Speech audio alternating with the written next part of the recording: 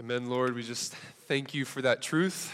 We thank you for the truth of the gospel. We thank you for the truth that although we are sinners, and even now on the side of salvation, we are still prone to wander away. Lord, that you continue to draw us back, that you have sealed us with the deposit of your Spirit, Lord, and you will see us through to the end, God. We confess that you are Lord, that you sent your Son to come down and live a life that we could not, and that by faith in him, Lord, you give us the righteousness of Christ. And in the same way that he is our justification, he's also our sanctification. In the same way that he's our righteousness, he's also our holiness. Lord, you tell us that our life is not lived on our own now, it's in union with Christ. And so help us to just live like that's true. And we come to your word this morning very simply just to see how to do that. We ask that you would soften our hearts and prepare us to hear what you have and respond accordingly. And we pray all these things in your name. Amen.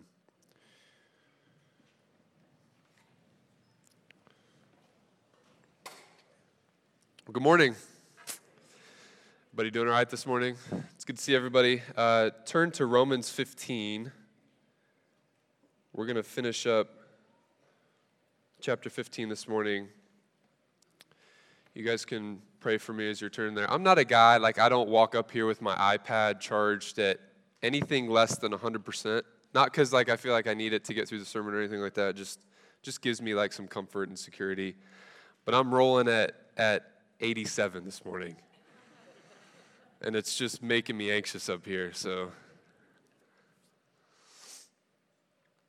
We're going to read starting in verse 22, and we'll go through the end of the chapter. Paul writes, "This is the reason why I have so often been hindered from coming to you. But now, since I no longer have any room for work in these regions, and since I have longed for many years to come to you, I hope to see you in passing as I go to Spain, and to be helped on my journey there by you once I have enjoyed your company for a while. At present, however, I am going to Jerusalem, bringing aid to the saints. For Macedonia and Achaia have been pleased to make some contribution for the poor among the saints at Jerusalem. For they were pleased to do it, and indeed they owe it to them. For if the Gentiles have come to share in their spiritual blessings, they ought also to be of service to them in material blessings. When, therefore, I have completed this and have delivered to them what has been collected, I will leave for Spain by way of you. I know that when I come to you, I will come in the fullness of the blessing of Christ. I appeal to you, brothers, by our Lord Jesus Christ, and by the love of the Spirit, to strive together with me in your prayers to God on my behalf, that I may be delivered from the unbelievers in Judea, and that my service for Jerusalem may be acceptable to the saints, so that by God's will I may come to you with joy and be refreshed in your company.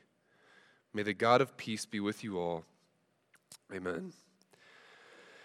Rodney Smith, also well known as Gypsy Smith, if you've heard of him, who many consider to maybe be the greatest evangelist the world has ever seen, he once made this statement. He said, "There are 5 Gospels: Matthew, Mark, Luke, John, and the Christian. Most people will never read the first 4. Now, let me qualify with a few statements first before we talk about this. 1, we do not believe that our lives should be viewed as a literal 5th gospel. 2, we don't even believe that our lives as God's people are on par with revelation from God or Scripture. 3, we do believe that we and everyone, believer or unbeliever, needs to go directly to the Bible for sound doctrine and not try to arrive at right belief simply by assessing the world or each other. And 4, we do think that the Christian life should be informed by and dependent upon the Word of God in the Scriptures. But having said that, if we can just make those qualifications first and kind of get past some of the messiness of it, I think we can begin to see that the underlying sentiment or idea behind it is 100% true, which is this: that there lives the reality that sometimes when an unbelieving world looks in and sees how God's people treat not only the outside world, but even how God's people treat those inside the church, They don't want nothing to do with the Jesus that they claim to serve, and they certainly don't want to sit down and read about him. But it begs the question, does it not, that when they do look at Christians, what should they see? What does the Bible say that they should see that would actually be compelling to a watching world and be faithful to the Bible all at the same time? There's a lot of things I think we could say here. C.S. Lewis suggests that one specific thing God would have of his people is that they would be willing to live uncomfortable lives for the sake of ministering the gospel to an unbelieving world. He put it like this. He said, "I didn't go to religion to make me happy. I always knew a bottle of port would do that. If you want a religion to make you feel really comfortable, I certainly don't recommend Christianity." This is no small claim to make, and this is fundamentally what we're going to go to the text to try to prove or disprove this morning. Does Christianity, does the gospel, does it really place this demand on my life? Because here's the thing, friends, the stakes are high on this. This claim, it's not circumstantial, it's not grounded in subjective experiences, it's not rooted in first century culture or politics. So the stakes on this are high because its claim is to be nothing less than biblical truth. The stakes are high both for what this means now and what it could mean for the future. If this is true right now and we look and we find that we have never been willing to or maybe ever even been just a little uncomfortable in following Jesus, well, maybe it's not Jesus that we've truly been following this whole time. And if it's true, maybe we're called to something we would have never imagined. And so we can't just dismiss it. We can't dismiss it. We have to actually go here and we have to see if this is really the demand that the gospel would put on us. And I'll just put my cards on the table up front. I think when we go to Romans 15 this morning and we test the validity of this idea by looking at how Paul describes not only his own ministry, but the ministry of the early church, we see that their ministry, what their ministry is required of them, we'll see that it's true. That the calling that the Bible puts on us would require us to live uncomfortable lives, and we'll see it in three specific ways this morning. And so let's go there. Let me try to show you what this looks like from the life of Paul and the early church as it's described in our text this morning. The first thing we see is that Paul, he was willing to give up relational comfort for the sake of his ministry. As we pick up the passage right at the beginning here in verse 22, we see Paul talking about how he has so long wished to come and visit them. He has often been hindered from coming to you. He says, again in verse 23, he says, I have longed for so many years to come to you. I hope to see you, to be helped by you, and enjoy your company for a while. Later down in verse 32, he talks about wanting to come and be refreshed in your company. And so what's the picture here? Well, the picture here is that these people that Paul's writing to, he desires to come see them very much. These are people who provide him joy. They provide him encouragement, refreshment, even help, he says in verse 24. He says, I hope to see you in passing on my way to Spain and to be helped on my journey there by you. There's somewhat of a break, I think, from the hard, everyday life of ministry that Paul is living. There's somewhat of a breather from the grind of the day-to-day life of ministry for the Apostle Paul. If you know sports, I think you can compare it to like the easy non-conference game that you schedule in the middle of the season. You know what I'm talking about? You just kind of take a break from the grind of the season. You get some reps in. There's really no stress involved. You pad the stats. Maybe you get some of the bench guys some extra playing time, right? Everybody's happy. Or maybe it's like taking a break from playing your friends and playing one of your little brothers instead, right? It's easy. None of my younger brothers are here this morning, so I'm going to say that with my chest while I got the chance. Nobody can test me on it. But that's how Paul is describing these people and what it would mean to him to be able to visit and enjoy their company. But the reason that he has not visited them yet, as we know from context, is Paul's been out on mission, ministering to those who need to hear the gospel. That's what we talked about last week. And the way that he describes this, it's not like this was just a one-time thing, right? No, he continually has been hindered from coming to them. He says, I've so often been hindered from coming to you, implying that he's wanted to for a while, but ministry obligations, they just keep coming up and coming up. People in need, opportunity to spread the gospel and serve the people that he's called to. And so he has continually been hindered from taking a break, even at the expense of his own joy and benefit. And what this tells us about Paul right away in his ministry, and the example that he sets for us, is that he's willing to forego relational comfort for the sake of ministering the gospel to those who have not heard it. And just right off the bat, I wonder if this is the read that people would get on us as they look at our lives and see what this Christianity that we claim is all about. If someone were to read us as God's people, would they come away with the impression that we're willing to sacrifice our own relational comfort for the good of the gospel spreading to lost people? Would they see a people who are willing to follow the Lord Jesus at all costs? I think this one immediately hits pretty hard here in our context, if I'm honest. Those of you who are from here and have grown up here and lived here much longer than I have, you'll know far better than I do that one of the best things about this area and this community is just that, right? It's the community, it's the relationships, the heritage, the family, the support that is here for a lot of us. It's comfortable. And that really is a good thing about our community. But friends, if I'm honest, the portrait that the Bible paints of the follower of Jesus is that they're willing to forsake their comforts for the sake of the gospel, including relational ones. This is the Jesus, after all, who when his family heard what he was doing in Mark 3, it says they thought he was crazy and they tried to control him. The Jesus who later, when he's told that his mother and brothers are looking for him, he says, "Who are my mother and my brothers?" And then he looks around and he says, "Here are my mother and brothers, for whoever does the will of God, he is my brother and sister and mother." This is the Jesus who, it says in John 7, not even his own brothers believed in him. This is the Jesus who was despised and rejected by his own people and even some of his disciples. This is the Jesus who the day he was born, a bounty was put on his head. The Jesus who was led out by the Spirit of God into the wilderness to be tempted by the devil. This is the Jesus who was tortured and murdered by the religious leaders who claimed to be the people of God. That's who we follow.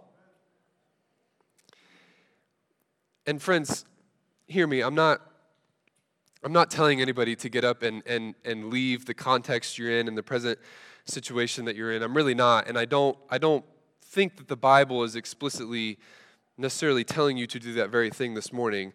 This is something we always have to be careful about in Bible reading and places like this in particular. Is it prescriptive or is it descriptive? Is it prescribing the life for every Christian, or is it simply describing the life of Paul or whatever it may be? And I think here it is more of the latter. I don't think this text is prescribing this in a way that would tell every single believer to do the exact same things that Paul is describing here. But at the same time, even when the text is more descriptive, there's often a principle or an idea that we can take away, and that's true here as well. And so while I don't think the text is telling you explicitly to get up and leave, what I am telling you is this, that this accurately describes the heart of the follower of Christ, and you should absolutely be willing to leave it all behind if God were so moved to put that call in your life.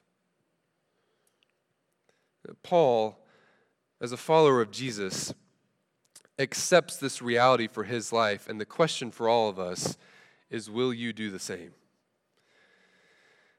Part of our mission and our purpose as a church is that we would be growing and we would be maturing through the discipleship of the church into the mature man. And part of what that mature church does is it constantly sends people out into the world to take the message of salvation to lost people, just like Jesus did before he ascended to the Father. And the great comfort in this is it's not that we're going to have our families and our friends and our loved ones with us as we do so. Our comfort is rooted in the fact that no matter where we are, as Jesus told his disciples right after he gave them the Great Commission in Matthew 28, he says, "And behold, I am with you always to the end of the age." This is the same confidence God has been putting in his people to live radically across the entire biblical storyline. When God commissions Moses to go to Pharaoh and demand to Pharaoh to let his people go, Moses says, "Who am I that I should go to Pharaoh and bring the children of Israel out of Egypt?" And what is God's response? "I'll be with you." The confidence given to Joshua in chapter 1 before he leads the people into the conquest of the land and everything that takes place in his life. He says, "No man will be able to stand before you all the days of your life. Just as I was with Moses, so I will be with you." It's the same confidence that the psalmist of Psalm 23 has, that even though he will walk through the valley of the shadow of death, he is with me. And friends, from an eternal heavenly perspective, not an earthly one, there is really no greater comfort than that. Amen?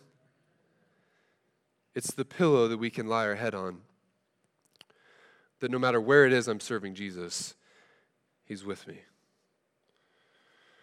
And the second thing we see is that Paul compels these Christians to forsake their material blessings for the good of others. Verse 25, "At present, however, I'm going to Jerusalem, bringing aid to the saints. For Macedonia and Achaia have been pleased to make some contribution for the poor among the saints of Jerusalem.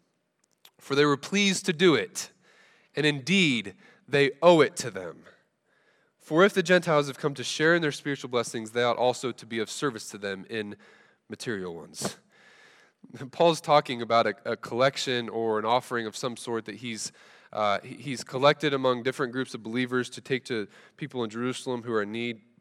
He's already gathered collections from believers in Macedonia and Achaia, he says, and it's just interesting how he goes about this, because he doesn't just come out and say, "You should give to them too," right?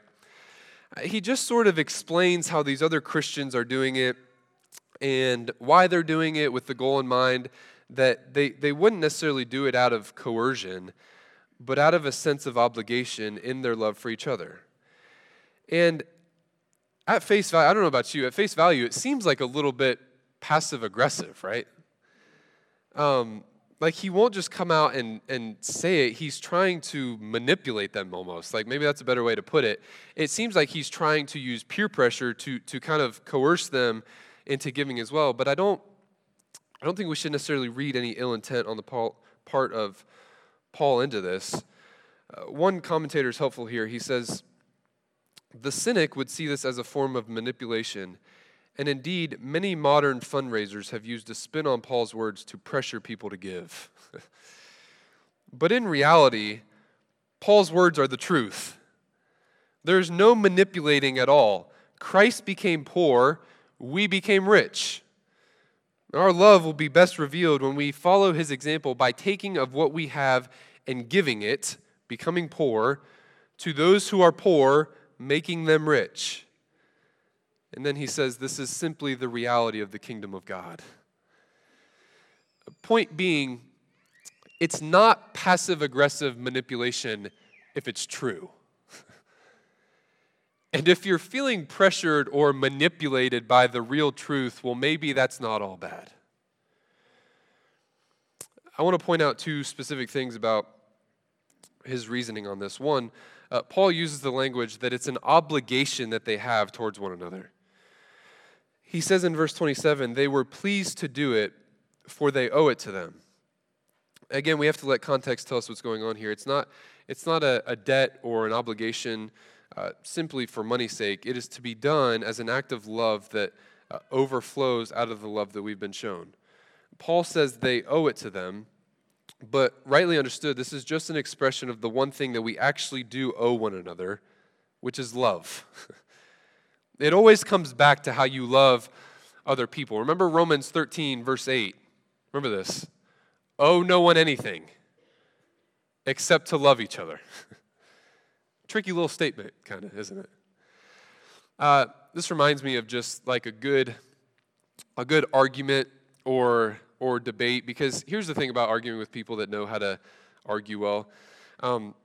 What's important is not just responding to the statement or the question or whatever it is that's just been posed right in front of you. It's trying to respond to the next one. What do I mean by this? Well, for example, one of the arguments that I have often with a few friends in particular is about who the greatest basketball player of all time is, right? Is it Michael Jordan or is it LeBron James? And we go in circles, and I'm not gonna tell you what I think this morning, just in case there's some weaker brothers out there. I don't want to cause anyone to stumble. But like an example of how this would go is someone with authority, someone who maybe played against both of them, right? They make a comment on this in the media. One recently was Jason Williams. You guys know who Jason Williams is? You remember him? Bad white boy. A bad white boy. They call Jason Williams white chocolate. Like there's nothing else we need to say about him. But Jason Williams, he commented on this, and if his comment is in your favor, you don't just come out and kind of post the comment and say, look what he said, I'm right. No. You lead with a question. You guys like Jason Williams? You respect Jason Williams? You think Jason Williams is knowledgeable about basketball? And once they admit to that and agree to it, then it's like, oh, well, look what he said the other day, right? And then they're kind of stuck. That's sort of how this goes in these chapters of Romans. Be careful what you agree to with Paul. Be careful now. Paul says all the way back in Romans 13, all that you owe each other is to love each other. That's it. No big deal. And then Paul starts fleshing out what that actually looks like. Outdo one another in showing honor, show hospitality, contribute to the needs of the saints, bless those who persecute you, associate with the lowly, feed your enemy, lay down your rights and freedoms, give them your money. And we could go on. You owe them one thing, your love. That's it. But understand that once you commit to that, you just committed to all of it. Paul says, let me just get you to see the importance of this one overarching idea and responsibility: love people. And once I get you to agree to that, you're on the hook for everything. Because whatever it takes now to love that person, you do it. Whether it's your time, your energy, your effort, your home, your resources, you owe them your entire being. And so you leverage all of it for their benefit because that's the way you've been loved by Christ. It is all yours for their benefit. But this kind of commitment, it requires a second principle to highlight, which is that the Bible, it always emphasizes spiritual blessing over material blessing. And Paul does the same thing here. You can only love people with your material blessings if you first see them, your material blessings, in light of the spiritual blessings you have in Jesus. He says, for if the Gentiles have come to share in their spiritual blessings, they ought also to be of service to them in material blessings. A part of what's going on here with the categories of Jew and Gentile is the idea that the spiritual blessings of being God's people, they first belong to the Jews, right? But now, as Paul has explained in Romans 11, the Gentile nations, they've been grafted into those blessings through their faith in Christ. But notice the implication now. If they're getting to share in the spiritual blessings of the Jews, well, surely they will share with them in their material blessings as well. It's sort of like a greater to lesser argument, I think. The benefit that they're sharing in is far, far, far greater than the one that they're called to offer up now. And it's actually because of the blessings they've received in salvation that this sharing and material blessing, it's not something they even have to be coerced into. Paul says they actually enjoy it because it comes from a heart that recognizes what true worth and blessing is found in the Christ from the Jews and not in any material thing from the world. 2 Corinthians 8 gives a little more context for what's going on here. As Paul, he talks about it's the same exact offering he's talking about here in Romans 15. There he's talking about it to the church at Corinth. But let me read a few verses from Paul there, because he brings this out more forcefully when talking about generosity in light of the work of Christ and kind of as being tied to an expression of love and how these things relate. In verses 8 and 9, he says, I say this not as a command, but to prove by the earnestness of others that your love is also genuine. For you know the grace of our Lord Jesus Christ, that though he was rich, yet for your sake he became poor, so that by his poverty you might become rich. This is the good example of it. It's Christ forsaking all of his glory, all of his riches, becoming poor for our sake, so that we may become rich in him. And now it's applied directly to us giving up our material blessings out of love for those in need, just like Christ did for us. I think we see a negative example of this on the other side, maybe, in the parable of the lost son. You all remember that, and we'll remember that there's 3 parables there in a row. The lost son is the last one. And the way that chapter starts in Luke 15, in the first couple verses, it says, "Now the tax collectors and sinners were all drawing near to him.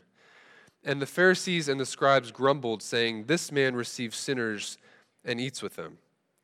And then Jesus tells them not one parable, but 3. He tells them the parable of the lost sheep, the lost coin, and the lost son. And here's the movement. Lost sheep, material item. Lost coin, material item. Lost son, spiritual soul. And what Jesus does is he rebukes the Pharisees for rejoicing over the lost sheep and the lost coin, but not rejoicing over one lost sinner. And this is a sign that they're not viewing these things with the right perspective. Part of the rebuke of the religious leaders is that they don't view spiritual blessing as being far, far, far more valuable than material blessings. They'll rejoice over money and material items, but they won't rejoice over one lost soul coming back to God.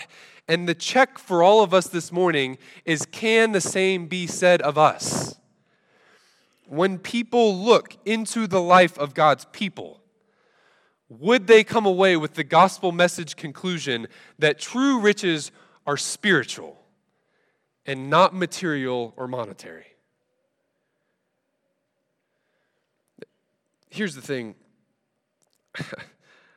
The Bible is very, very, very clear about this. We have a choice to make in following Jesus. Will we be allegiant to money and to material gain, or will we be allegiant to Jesus Christ as Lord over our lives and the mission that he has called us to? And it's not a matter of whether or not money itself is right or wrong, or having money is right or wrong. That's not the discussion. Money is just a thing. The discussion, it's actually much more difficult than that, because it lies at the heart level of what it is that you find yourself truly, truly in service to. That's the discussion. This is how Jesus frames the whole conversation when he says, "No one can serve 2 masters. For either he will hate the one and love the other, or he will be devoted to one and despise the other." And then he makes a direct one-to-one application to money, and he says, you cannot serve both God and money. If you serve money, you will give up everything you have to get it, including Jesus. You understand that? But if you serve King Jesus, you'll give yourself and all that you have in service to him. It is one or the other. Paul accepts this reality for his life. And he paints a picture of a church here that accepts this reality for themselves as well. And the question now is, will we do the same? The third comfort Paul would have us give up for the sake of the gospel is circumstantial comfort. Circumstantial comfort, where am I getting this from? Well, in verse 30, Paul begins to ask them, out of love, to strive with him in prayer to God and on his behalf. He says, that I might be delivered from the unbelievers in Judea, and that my service for Jerusalem may be acceptable to the saints, so that by God's will I may come to you. There's some debate around how aware Paul was of his coming death. He references a coming affliction in several places, this being one of them, and there's good reason, I think, to suggest that he is actually consciously aware that he's going into his death. In 2 Timothy, he talks about being prepared to be poured out as a drink offering. There's similar language in Philippians. It's hard to say how aware he is of the specific time and details of it, but I think it's very reasonable to say that broadly he's aware that he's going to die for Christ. In Acts 21, when he talks about going to Jerusalem, which again it's the same trip he's talking about here in Romans 15, when he talks about it there, he says plainly, I am ready not only to be imprisoned, but even to die in Jerusalem for the sake of the Lord Jesus. So he knows what's coming. And the reason I think he knew this would happen is because Christ told him that it would happen basically on his call on the road to Damascus. You remember in Acts 9, the Lord said to him, Go, for he is a chosen instrument of mine to carry my name before the Gentiles and kings and the children of Israel. For I will show him how much he must suffer for the sake of my name. That was the call on Paul's life. And he answered it. I don't think that the church in our context, Western Christianity broadly, does particularly well in any of these things, to be honest, just not to cast too broad of a brush. But I think that we probably struggle with comfort more than maybe believers in other parts of the world just because of what we're used to here. We live very comfortable lives. But I think if we were to kind of line these things up that we've talked about this morning, this might be the one that we're the worst at. It's true that there's two ditches on either side of this, but I'm only going to talk about one this morning, if that's okay, because I think it has been heavier in particularly mainstream evangelicalism here recently. Much of our Christian culture at large views the Christian life as just being lived above the line. You know what I mean by that? The assumption is that the Christian life, it's just only full of victory and joy and blessing. If we experience hardship of any kind, there must be a sin problem in our life that we're not dealing with, or we legitimately just pretend that it's not there sometimes, I think, because we don't have a good theology of the Christian life that includes categories for trial and suffering. We don't know what to do with it. You can sense this, I think, in a lot of mainstream worship music. I was listening to this podcast the other day. It was J.J. Redick's podcast, who, if you're not familiar with, he was like the most hated college basketball player ever, played in the NBA for a long time. He's now in the sports media space. Now, not a believer, and he's having this conversation on his very secular media outlet. But he ironically illustrates this point that I want to make perfectly. He had a couple other ex-NBA players on his show, and JJ's a white guy, the other two are black. They asked him the question like, JJ, what do white players listen to before a game? Which is just, I don't know, kind of funny to begin with. But JJ answers, and he's like, it was a lot of hip-hop early on. He lists some artists. But he says, as I got older, and he starts to describe a band, he says, there was a documentary on this church recently. And I'm like, church? And he goes, Hillsong. And he says, I started listening to Hillsong before games. Which, I'm sitting there. I went to Cedarville University Christian School, and we went to chapel 5 days a week. We were bumping to Hillsong every day in there, right? And it didn't necessarily make me want to go play basketball. So I'm listening to JJ talk about listening to Hillsong before his NBA basketball games, and I'm like, what is going on with this? But his reasoning was interesting. He said the reason he would listen to Hillsong is because there was always a crescendo. The songs almost always start slower and quieter, and they build in volume and pace until they reach a peak. And in terms of pitch, it often gets higher and higher at the same time. And he said that it helped him because that's kind of how a basketball game goes too. It's going to take time to develop, but everything, it's building towards this climactic few minutes when it really comes to a peak. Now, just think about the implicit message of that, because theology is underneath everything. When that's all it ever is, the message is that that's the rhythm and movement of the Christian life as well. Contrast this with Carl Trueman's take. He wrote a spunky little article about 10 years ago called "What Can Miserable Christians Sing?" where he contrasts the pitch and the tone and movement of modern worship music with, say, the Psalms of the Bible, much of which is filled with lament and feelings of sadness and brokenness and torment. And then he asks the question, which one more faithfully represents the Christianity of the Bible, at the center of which stands the suffering servant who has nowhere to lay his head and suffers even to the point of death? The inconsistently, it undoubtedly still relates back to all the comforts we enjoy. And at some point, the inconsistency, it becomes an issue of morality and not simply methodology.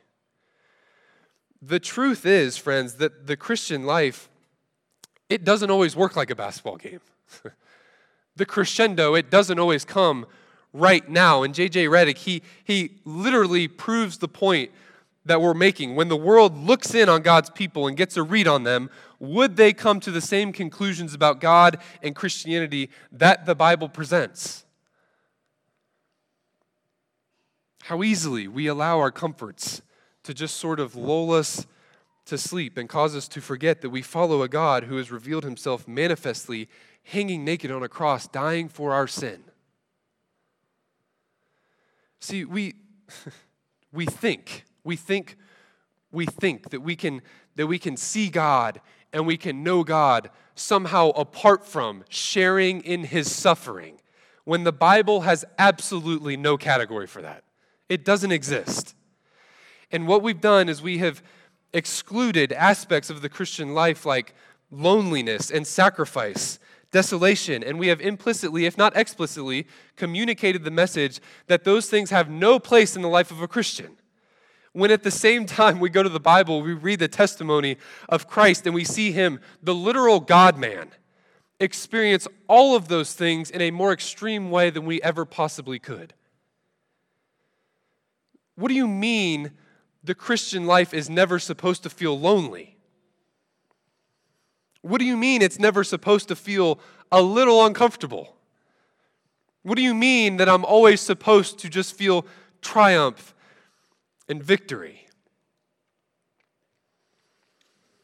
Friends, if you only ever feel victory and triumph in your Christian life, then maybe it's not Jesus you've been following. That's not the Christianity that is described in the Bible, and that is not the life of Christ that we're said to be in union with, walking in. When Paul explains his life in Philippians 3, he says he's casting every reason he had to boast or any comfort he could find in and of himself. He's counting it all as loss for this reason. This is why. That I may share in his sufferings, becoming like him in his death, that by any means possible I may attain the resurrection from the dead. And when he describes what this feels like in 2 Corinthians 1, he says, we were so utterly burdened beyond our belief that we despaired of life itself. You cannot know God apart from suffering and the cross. And neither can you serve him apart from the death of yourself for the good of other people. That's just the way.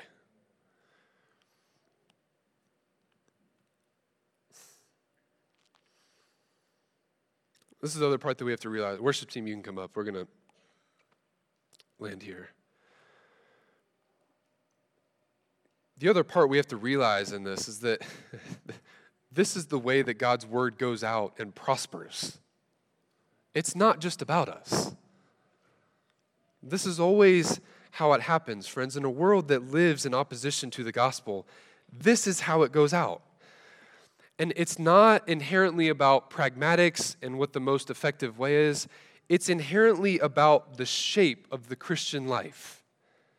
What is the movement and the shape of the Christian life? It's a cruciform theology that says that the crucified Messiah himself is the shape and form of the Christian life and the mission of God and his people. It all happens through suffering and the cross. And this is what we're called to. And we can't be deceived by any external thing into thinking that we can somehow follow Jesus without getting uncomfortable from time to time. And so before we leave, let's come back just one more time and let's ask the hard-hitting question, because a good theologian and a good Bible reader, they're going to read the Bible, they're going to get to that conclusion. They will. But what about someone who's good at reading people? What about someone who's good at reading Christians? What about someone who's good at reading us here at Mercy Hill? Will they get to that same conclusion? Paul was willing to accept this reality for his life, but will we be willing to accept it for ours as well? At some point, it becomes simply not a question of methodology, but of morality. And as we aim to walk in union with Christ, let us not ignore the call to pick up our crosses and follow him. As the author of Hebrews says, looking to Jesus, who for the joy that was set before him endured the cross, despising the shame, and is now seated at the right hand of God, considering him who endured from sinners such hostility from himself, so that we may not grow weary or faint-hearted. Let's pray. Father, we thank you again for your word, Lord. We thank you for the ways that you pierce us, Lord, the ways that you draw us to yourself, Lord.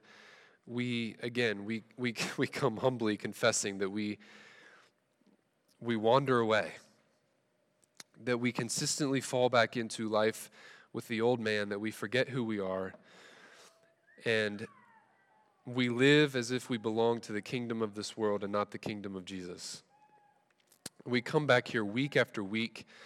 We put ourselves in front of the word. We sing praises to you. We put ourselves around God's people so that we would be reminded of first who we are in you, Lord, that everything we need we possess in you, and to see who it is whose life we're living, that it's not just about a better me,